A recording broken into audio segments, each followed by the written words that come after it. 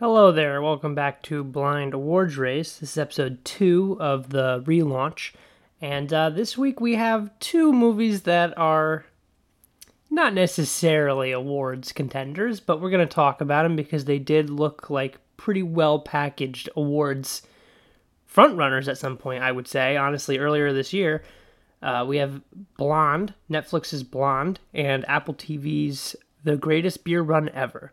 Now, both of these films are on streaming, and I know streaming movies are kind of tough to get into the Oscar conversation. Lately, that hasn't really been the case because that's kind of all we've been seeing. But nothing quite beats that theatrical release. But with Blonde, director Andrew Dominique doesn't really grasp an auteur vision for this film, which was my number one complaint. You can listen to me talk more in depth about it on the Galaxy of Film episode that we talked about last week. We did that and Don't Worry, Darling. So I'm more in depth on that episode. But as for award prospects with this film, the backlash, one thing that we didn't get to talk about on that episode because we had just seen it and the critical reaction wasn't really taking shape at the time of recording. But since recording that episode, we have been seeing there's been quite a backlash to the film. And some of it I do understand. The film is pro-life. They're portraying Marilyn Monroe with a lack of agency and how she's just sort of there to be abused. And she's calling everybody daddy. And she really has just no agency at all. I understand some of those complaints. I think the film is like ultimately just a tragic story. So I think that was kind of the goal, was to be like this inescapable, like nightmarish, like trance-like thing that was going on with Marilyn Monroe once she started breaking into the industry. So I feel like that was kind of the intention, but yeah, I can understand why that's not really appealing to watch. But that being said, I thought Ana de Armas did a great job, and I do hope she gets a nomination for Best Actress, because I think that's the most hopeful thing from this film. And if she doesn't make it in there, this movie's just completely going to be shut out and DOA when it comes to the awards nominations, because it's not a strong enough package altogether to really warrant anything. I thought the aspect ratio changes and like the color to black and white was pretty interesting stuff, but it's nothing we haven't seen before, unfortunately. So yeah, I think Ana de Armas is this film's best shot at any sort of love. But I still think it's a good film. I think you should check it out if you've got some time to kill on Netflix. But I don't know. I mean, it's not great, but it's I liked watching it despite the subject matter and how, tragic everything was. But I thought it was well made. And I thought Ana de Armas did a really great job. But yeah, I can understand why you guys want to stay away from this one maybe, but give it a shot. And next up, The Greatest Beer Run Ever. Now this one just did not pan out. So you have Peter Farrelly's follow-up to Green Book, which won Best Picture. So you can understand why a lot of us were keeping our eyes on this one. But this ultimately really kind of fell flat for me. You have this really fantastic true life story of this guy, Chicky Donahue, bringing beer across to Vietnam to kind of support his troops in their time of need. And he just wants to kind of liven up their spirits and sort of be a good guy to his friends. When he finds out that, not all is sunshine and rainbows over there, obviously, and he finds himself in a war zone. I don't know. I thought a lot of the acting was very over the top. It was very like, hey, what are you doing there? Hey, I'm Chicky Donahue. Hey. It was way too much, and it was very, very annoying. And I don't know why they decided to go with that. I think Peter Farrelly was really kind of leaning more into the zaniness of this when at times it does reach that kind of serious point, but I think it's overall like way too comedic. And I think they really Zac Efron's like kind of a doofus at times in the movie, and I was like what are you doing? I feel like Zac Efron might have also been a weird choice to cast. I don't, maybe somebody else could have done a better job with this. But Green Book was just so well done, and I'm surprised. I'm wondering what went wrong here.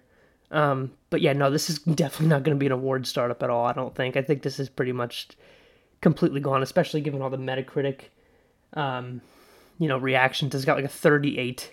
So this is like a bad movie. Like people are not going to rally behind this. Whereas Blonde, I could see kind of being like almost like a, because Joker also got like horrific reviews. And I mean, not like that bad, but like in the low 60s and stuff. So Blonde could rally with like a 50.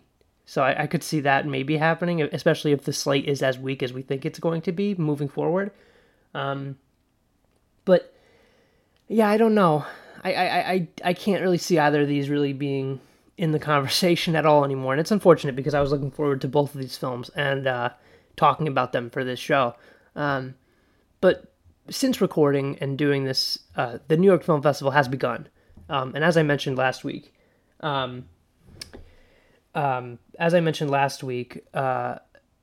I am going, and I'm going on October 11th to see Bones and All, the Timothée Chalamet, Taylor Russell, Luca Guadagnino film, and I'm very excited, and I think that'll be a great movie.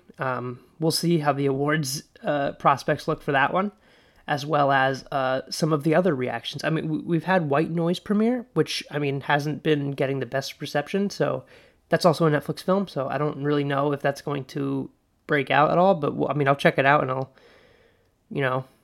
see what happens, but I really don't know if that's going to start up. I think like 1 or 2 Netflix movies are going to get in there, but that's going to be about it. But yeah, I don't know what's going to happen because a lot of these aren't really connecting, and it's going to be an interesting award season for sure. You're going to see a lot of dark horses show up. I think there's going to be a lot of like rallying at the last minute. Maybe something like Bones and All gets in like a Best Picture race. You never know, especially with how kind of lackluster everything has been so far, with all of Netflix's releases and a lot of the streaming releases. Or you'll see like Avatar, The Way of Water get in there, or you'll see Black Panther get in there, Top Gun. You could see all of these movies get in there. So it's really a matter of time, and we'll see what happens. This coming week we have Amsterdam coming out, which again is not going to be an Oscar contender, I don't think. But I'll check it out and I'll come back here. Also in limited release, we have Triangle of Sadness and Tar, which both look very promising awards-wise. I'm going to try to check out 1 or 2 of those and have an episode next week for you guys. There might be some other stuff that comes up that I'll talk about.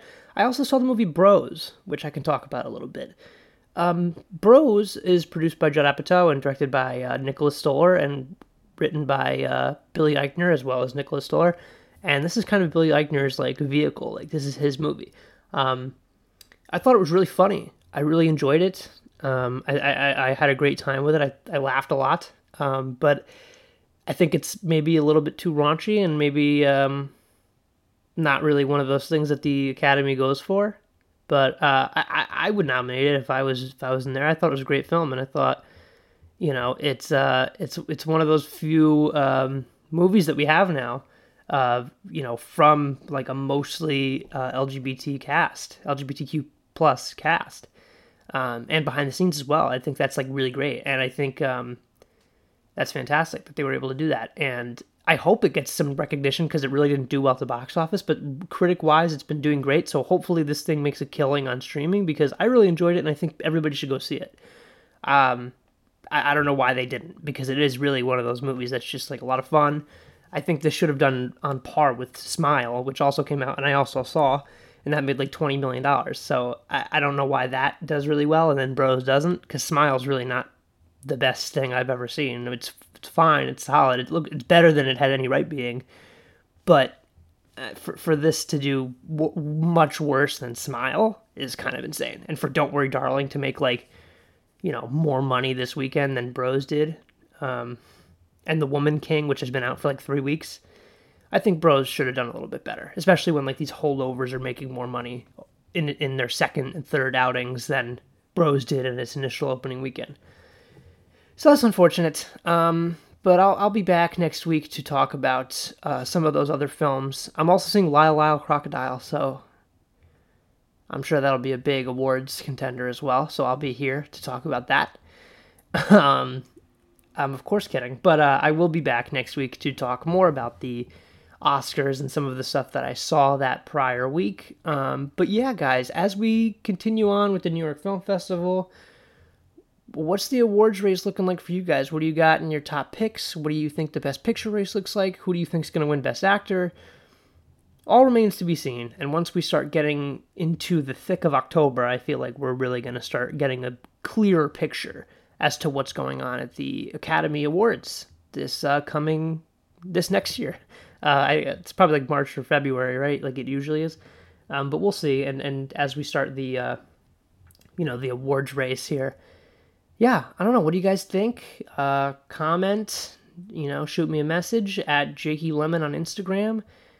If you enjoy, please leave a rating on the Spotify and Apple Podcasts. Leave a review on Apple Podcasts if you feel so inclined. And subscribe to us on Mayhem Pictures. We do short films and all those kind of things. So you guys can check all that out. And yeah, I'll be back next week. Thank you guys so much for listening once again.